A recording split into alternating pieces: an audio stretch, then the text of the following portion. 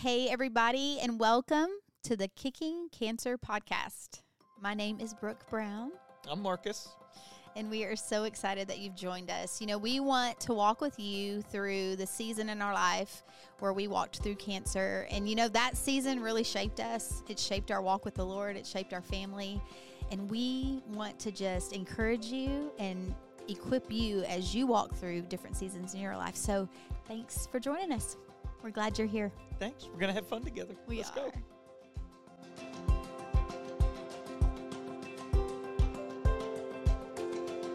This one is going to be a great one today. I think this one is going to be one that you're going to put into practice. Yes, this one. This is where we battled. This is where we were. This is what helped us to walk through this season with victory. Yep. Some of these episodes are things you need to know, perspective you need to have. More practical. Yep. Yep. This, you got to do this one. Yep. And so we're going to talk about worshiping in your pain. Yeah. So many people are like, once I get out of pain and I feel like worshiping, I'm going to worship. But we're talking about the power of worshiping when your body doesn't feel like it, your emotions don't feel like That's it. Right. The anointing that comes on your life when you worship in the pain. Yeah, we don't go by how we feel, do we? No. And I would tell you this, you exemplified this so precious. I know, like, when you were young, you sang and your dad got saved. I was just, when you were just talking about that story came in my head. Did it really? Came in my head at the same time? Worship has always been such a precious thing to me because when I was just in elementary school, my mom had a best friend that had invited her to church. And Mom took my brother and I, and we went. We started attending this church, and we loved it. We felt God's presence. We were learning and growing. And my dad, he wasn't attending with us at that time, and I got a solo for Christmas. I was chosen to sing a solo, and I invited my dad to come to church and hear me sing, and my dad came. And he later said that he had never felt the presence of God in that way. And so the next weekend or so, it may have been 2 weeks after, my mom had packed my brother and I up and had gone to see her family, which was a little over an hour away. And he called my mom that weekend and said, if you'll bring the kids home, I'll go to church with you this Sunday. And so needless to say, Mom packed us up and got us home. And we all attended church as a family that Sunday. And my dad committed his life to the Lord. And I'm not talking, he wasn't a little bit saved. It's radical. Jesus revolutionized his character, his habits, his thoughts. Jesus took over, and my dad was forever changed. I can't even imagine your dad. I don't remember. Like I think I was 6. I mean, my brother's older, and so he has some memory, but I only know the dad that loved the Lord, got up every morning. I saw his Bible open, highlighted, and walked with the Lord daily. And then you got a choir scholarship, but when we met, it was you were just a worshiper. You loved worship, I picked up on a phrase that your parents would tell you when you would get to go on stage. They would say, "Sing for Jesus." Yeah. And I always would watch you worshiping up there, and I'm like, she is not singing to us. You know, you are singing to Jesus. And so I've said that hundreds of times in our marriage. It's what we were created to do, and yeah. We're going to do it for all eternity. And you're going to do it in the pain. And I will tell you, like, during this time of being diagnosed with cancer and walking through the treatments and the surgery and the chemo and everything, watching how powerful worship was during this season. Yeah. And a lot of people let it go. Maybe there's bitterness or there's depression a little bit or anxiousness, whatever it's soul or whatever it is, spirit, soul, body, whatever's going on. I'm going to tell you there's power in it. Yeah. And this is the secret sauce of getting through this season of your life. That's good. A third of the ministry of Jesus was healthcare. That's right. Yeah. And some of the people that were in healthcare issues would come to Jesus and worship. Yeah. And he would do miraculous things. I think about the lady in the temple who was hunched over because probably her back was twisted up with arthritis. Yeah. She couldn't. We're going to talk about the leper in a little bit, but there is so much power. Tell the story of when Jess came to the house and you lost your hair. Oh, my goodness. So early on, the treatments don't begin doing their thing quite, right at the beginning. And so I had done this cute little pixie cut. You remember the pixie cuts? Oh, yeah. So I had this pixie cut for my hairdresser, and it was we had worship going. It was a sweet, sweet time of cutting my hair. And then as time went on, I began to wake up, and my pillow would be doused with stray hairs. My shower, in the shower, you'd start to see chunks. Our oldest, she is such a sweet and tender and thoughtful child. She would, if I were out in public or something, she'd kind of dust my shoulder and said, "Oh, Mom, you have a little dog hair on you," and she'd wink.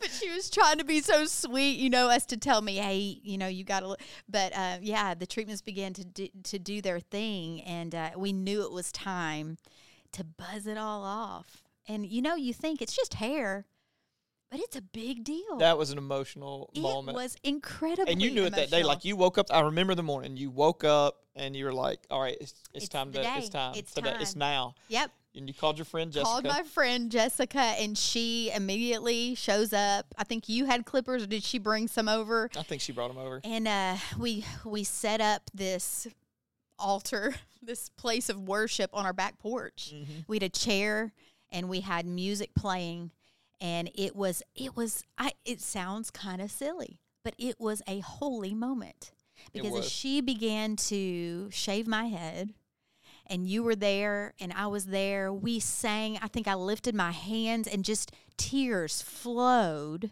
just because I know why we're doing this. I know the fight, we're kind of at the beginning of this battle, but we worshiped, and it was such a sweet and sacred moment right there in the backyard, and just shaving all my hair off. Sweet, sweet moment. I'll remember it forever. Okay. So if you're listening right now, whether you are going through something major medical, it could be cancer, or you're a family member, I want to give you something to really think about, okay?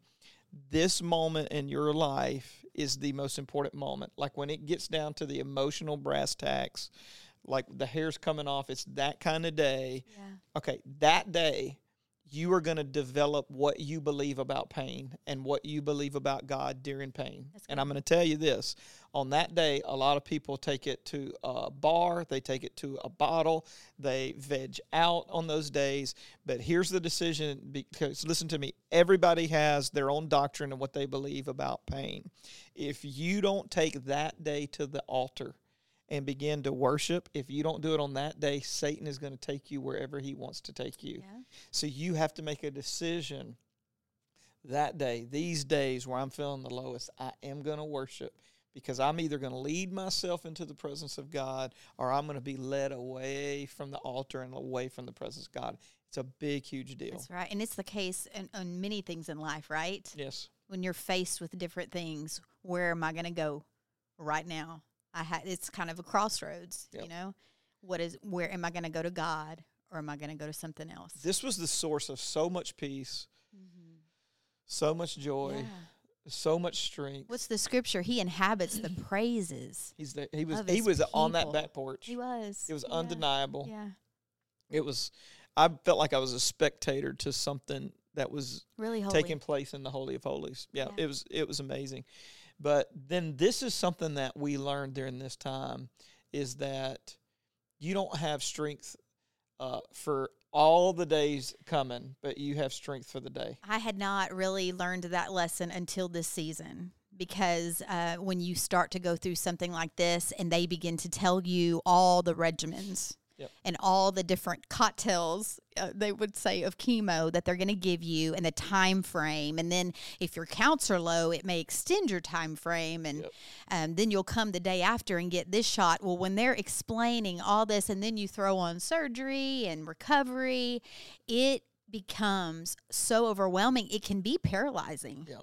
And so the scripture, I think it's found in the Sermon on the Mount in Matthew, and it's talking about he gives you enough grace for the day. Mm-hmm. And so I remember, I think we were in our room, and you grabbed my hands and you looked at me and said, "Brooke, we are only going to look at today, because God has given us enough grace for today. He's given us enough strength for today, so we're not going to worry and think about all the things that are ahead. We're going to live in today and know that God has given us enough for because right now. That's what worship does, though. It helps you narrow your focus to who God is right now in my life. Yes. And so you're not looking like, can I make it through this week? Can I make it through this month? Can I make it through 12 treatments? Yeah. No. Today. And looking at today didn't change the fact that I had all that to do. Right. It just magnified something in my mind and in my heart bigger than what I was doing. Amen. I'm focusing on God and his vastness and his goodness and not thinking about what's ahead. Yep. Yeah. All right, 3 stories. I mean, we could think of a dozen stories of worship in the Yeah. Bible. There's like 2 that I wanted to put in here, but we'd be talking for hours, okay? So, all right, if you're taking notes or you got your phone out and you're trying to take some notes, listen, we're gonna talk about Jehoshaphat, we're gonna talk about David, and we're gonna talk about a leper who approached Jesus. Yeah. Those 3 things. Yeah. And so, first, because I know you have given this a lot of thoughts, out of 2 Chronicles chapter 20, talk about Jehoshaphat and worship. Well, your mom was the one that woke up one morning and the Lord had just reminded her of the story of Jehoshaphat. It's in 2 Chronicles chapter 20. And, Jehoshaphat was seeking God's direction because all of these Moabites and Ammonites and all the otherites, they were coming against Jehoshaphat for a battle. And I love that scripture tells us that the first thing it says when he is told that they're all coming for him, he was afraid. It showed his humanity, and I love that it lit us in and said, you know what? Jehoshaphat was afraid. And what did he do in his fear? He set his face to seek the Lord. Yeah. And I love that. And then he assembles Judah, and they all begin to seek the Lord. And they cry out in verse 12, it says, "Oh, our God, will you not execute judgment on them? For we are powerless against this great horde that's coming against us. We do not know what to do, but our eyes." That's so good. Our eyes are on you. We don't know what to do, but our eyes are on you. Our eyes are on you. It's so good. It's so important. I mean, we could stop there. It said all of Judah is standing before the Lord, and then he uses this Levite. He speaks. The Holy Spirit speaks through the Levite, and he says, "Do not be afraid and do not be dismayed, for the battle is not yours, but God's. You will not need to fight in this battle. Stand firm, hold your position, and see the salvation of the Lord on your behalf. Do not be afraid. Do not be dismayed. Tomorrow, go out against them, and the Lord will be with you." I love this in verse 20, 21, and 22. It says, when he had consulted the people, he appointed those who should sing to the Lord. Here's the battle. Now let's talk about the singers. "And who should praise the beauty of his holiness as they went out before the army. And they were saying, 'Praise the Lord, for his mercy endures forever.'" What a spiritual way to look at a battle. Yeah. That is so foreign to the human being. Oh. Like, if I'm going to the battle, I'm thinking, okay, who can shoot? Yeah. Who's good with the sword? Yeah. Who's fast? Who's big? And God's like, who are the worshipers? Oh. And we were talking about this yesterday. So many times in the kingdom of God, it just doesn't make sense in our world. It doesn't. He uses things that are foreign to us. All right, there is something that you said, go and I will be with you. Mm-hmm. And I think that's enough to move. Like, sometimes fear can become paralyzing, Yeah. or how you feel is paralyzing. You worship and God goes, I'm going to be with you. Yeah. Yep. And he dispels all fear. Oh, Yeah. that's amazing. So good. Anything else on Jehoshaphat? So these singers are before them, and I guess you can gather that they won the Yeah. battle. And we took this story to heart during the season, and I began to. I had a big treatment on 1 week, and the second week it would be a little less of a chemo every other week. And so on the big treatment weeks, I had free access. You and Pastor Brandon allowed me to go and sing on Sundays. Yep. And worship. And so I would come before every big treatment and pour out my heart to the Lord. And you know what? I think it's so important on Sundays when we gather together in church that we come and we do this. We pour our hearts out to the Lord, because you know what? You never know what your week is going to look like. That's right. Because, see, we did have one advantage of we could put some things on the calendar. Right. But there's going to be things that happen in your life that's not on the calendar. You don't see it coming. So the importance of you being faithful to your church and being in the presence of God is because you're going to get blindsided sooner or later in life. Right. And you're either going to get blindsided by after being full of worship or being empty. Yeah. And so I'm going to worship. I don't know what's on the calendar. So worship on the front end. And so we left you an open mic. You know, they've never left me an open mic during worship. There's your sign. Is that what they say? There's your sign. No. There was one time they didn't turn my mic off, and y'all started singing, and I started singing it. They figured it out real fast. Yeah, the glory departed. Yeah. I would tell you the second one. This one's out of 1 Samuel chapter 30.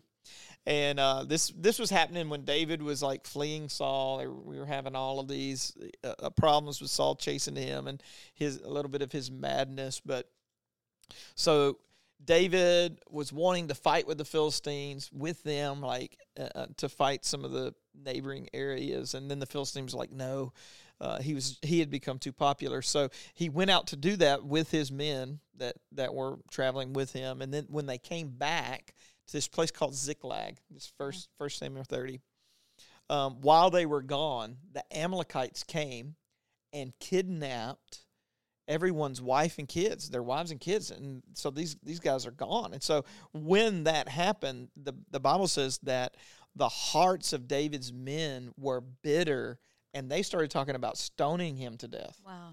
So this was so there's a lot of emotions going on. Yeah. There is grief, there's panic. They don't know if their kids are dead or are they alive? Are we going to be able to find them? Then you're going through all of these stages really of grief. Then it turns to anger. This is David's fault. We're following the wrong guy. Right. Let's kill this dude. And David goes, he had a decision to make. I can either address this in the flesh or I can get before God first. And so this is what he said, bring me the ephod. This is really important. The ephod was that priestly garment. Yeah. He was like, I got to get dressed for this moment. Wow. I've got to hear from God. I got to have an anointing on my life. I don't know if he'd even known to put it that way. Bring me the ephod. And he's like, I can't react. It's time for me to get spiritual. Mm-hmm. And a lot of times we use that word in a negative way, but I'm going to tell you, there's times in your life where you have got to get spiritual. You have got to get close to God in your life. And so this is my question here that we learned from Ziklag. Are you wearing the clothes you need to wear? I mean, are you putting on those clothes? I think you get up in the morning and you go, okay, there's anger around me. There's grief around me. There's some panic around me. I got to get dressed because you can't have a soul that is naked. You know, your soul has got to get dressed for the battle. I want to read a scripture. It's out of 2 Samuel. Let me see if I can find it. 2 Samuel chapter 12. And I'm gonna read verse 20, and this is in the good news. David kept this perspective for the rest of his life. And there was a time David sinned, and then he had a son that passed away. And after that, I mean, he's grieving. People are scared that he's going to lean into some suicidal tendencies, really. But this is what it said when he got the news. David got up from the floor, took a bath, combed his hair, changed his clothes. Then he went and worshiped the Lord in the Lord's house. I'm going to tell you, sometimes the most powerful thing that you can do is go, I'm going to get ready, be in the house of God, and I'm going to worship God from the bottom of my heart. Yeah. Amen. Yeah. You know, last thing on this. In my life, we've had the chance to travel to different nations and speak. And sometimes my humor doesn't translate to other countries. Oh, wow. I've never. Brooke says sometimes it doesn't translate to 12 and 13-year-olds in the house. It doesn't translate at home either. I was speaking at this one service, and we had a translator, and I was telling this joke, and I said it, and the interpreter looked at me, and he went, "I can't say that," and I said, "Say it." And he goes, "No, it will offend everyone." And you said you should have said. Thank you. You should have said thank you. I thank God for you. That's what you. They missed it. I'd have set that country free. Oh but so there are so many things about our lives that don't translate to other people's lives. It could be your money, it could be your possessions, it could be your education. It doesn't translate. But the thing that translates all over the world is the pain you are going through. Wow. It doesn't matter if you're in Russia or Southeast Asia. You could be in the jungles of Peru, or you can be in Manhattan. Or you can be in town in Arkansas. You can be in Little Rock, Arkansas. When you start talking about pain and how you're dealing with it and walking through it, everybody goes, "I'm with you. Yeah, I can pace with you. I can walk with you." All right, last thing, we'll get out of here. There's this guy in Matthew chapter 8. You can take your Bibles and flip over there. It's the leper, and this one is a little bit. It's emotional because I felt like during this time we kind of are like lepers. And so whether you're going through cancer or we went through COVID and felt like lepers, you sort of feel like I'm an outcast. There is some seclusion when you're going through pain. Absolutely. There's some things that you've got that you're having to do and walk alone. Let me read this story to you. It's Matthew chapter 8. I'll just read like verses 1 through 3. When Jesus came down from the mountainside, large crowds followed him. A man with leprosy came and knelt before him and said, "Lord, if you are willing, you can make me clean." Jesus reached out his hand and touched the man. "I am willing," he said, "be clean." Immediately he was cleansed of his leprosy. Then Jesus said to him, "See that you don't tell anyone." I have no idea why Jesus would say things like that, but I mean, but go show yourself to the priest and offer the gift Moses commanded as a testimony to them. When Mark records this very story, he says he came, he knelt, and he worshiped. I think it's just it's a beautiful story. And now, leprosy, one guy was writing about leprosy, and he said it was Satan's masterpiece because it destroyed you physically and it destroyed your soul because it destroyed you relationally. You were an outcast. And all the way into from the times of Jesus and before to like the 1940s and 50s, this is the way it was. There was leper colonies. I grew up in the last, not in it. I grew up in Louisiana. I grew up in the last leper colony. Sure you did. Yes. You've been to my hometown. It's not too far from it. Yeah, I can see it. I grew up in Louisiana, who had like the last leper colony left in the United States, and then we figured out a cure in the 1940s and 1950s, and but it's a wasting disease, and it's incredibly painful. And then people usually, if they live a long time with it, like this leper did, it's about 20 years, and then usually it's an injury or something that happens, and they pass away. But I get this picture of a man who has been outcast for 10 to 20 years. And then relationally, nobody can touch you. You're unclean. So his kids can't put their arms around him. If he was married, his wife, he's going through what he is going through without any physical affection in his life. And so I want you to get this emotion. He goes and kneels before Jesus. How much pain was that? With all of the nerve endings, you think about this worship cost him something. Yeah. That's so different than my daily routine. I'm like, I'll sing song. I'm not in pain. I come to church. I'm not in pain. People get frustrated driving to church in the rain. They're like, "Oh my gosh, it's raining." This dude, excruciating pain. He kneels before God, and something is so beautiful about worshiping God when it hurts. Yeah. You've went through that. Like we would get done with chemo and you'd be on the no energy left and Let's sing. Let's put on worship. It's the only thing that could get us there. Some days you would wake me up and say, okay, it's time for chemo, and I'd shake my head. I'm not going today. Yeah, I know. I tend to go along with your plans and your ideas, but I just didn't like that one. And you were rebellious. You'd put on worship and getting in God's presence. It really did dispel fear. So it may not be an illness for you. It may be a situation in your life that you have incredible fear about. If you will get in His presence and worship, It dispels fear, and it just it just magnifies Him. He didn't have His theology figured out. He worshiped Him and said, if you're willing. Like, I don't know if you want to do anything good to me. Yeah. I don't know. I know he's worshiping like he's God. And Jesus is like, of course I'm willing.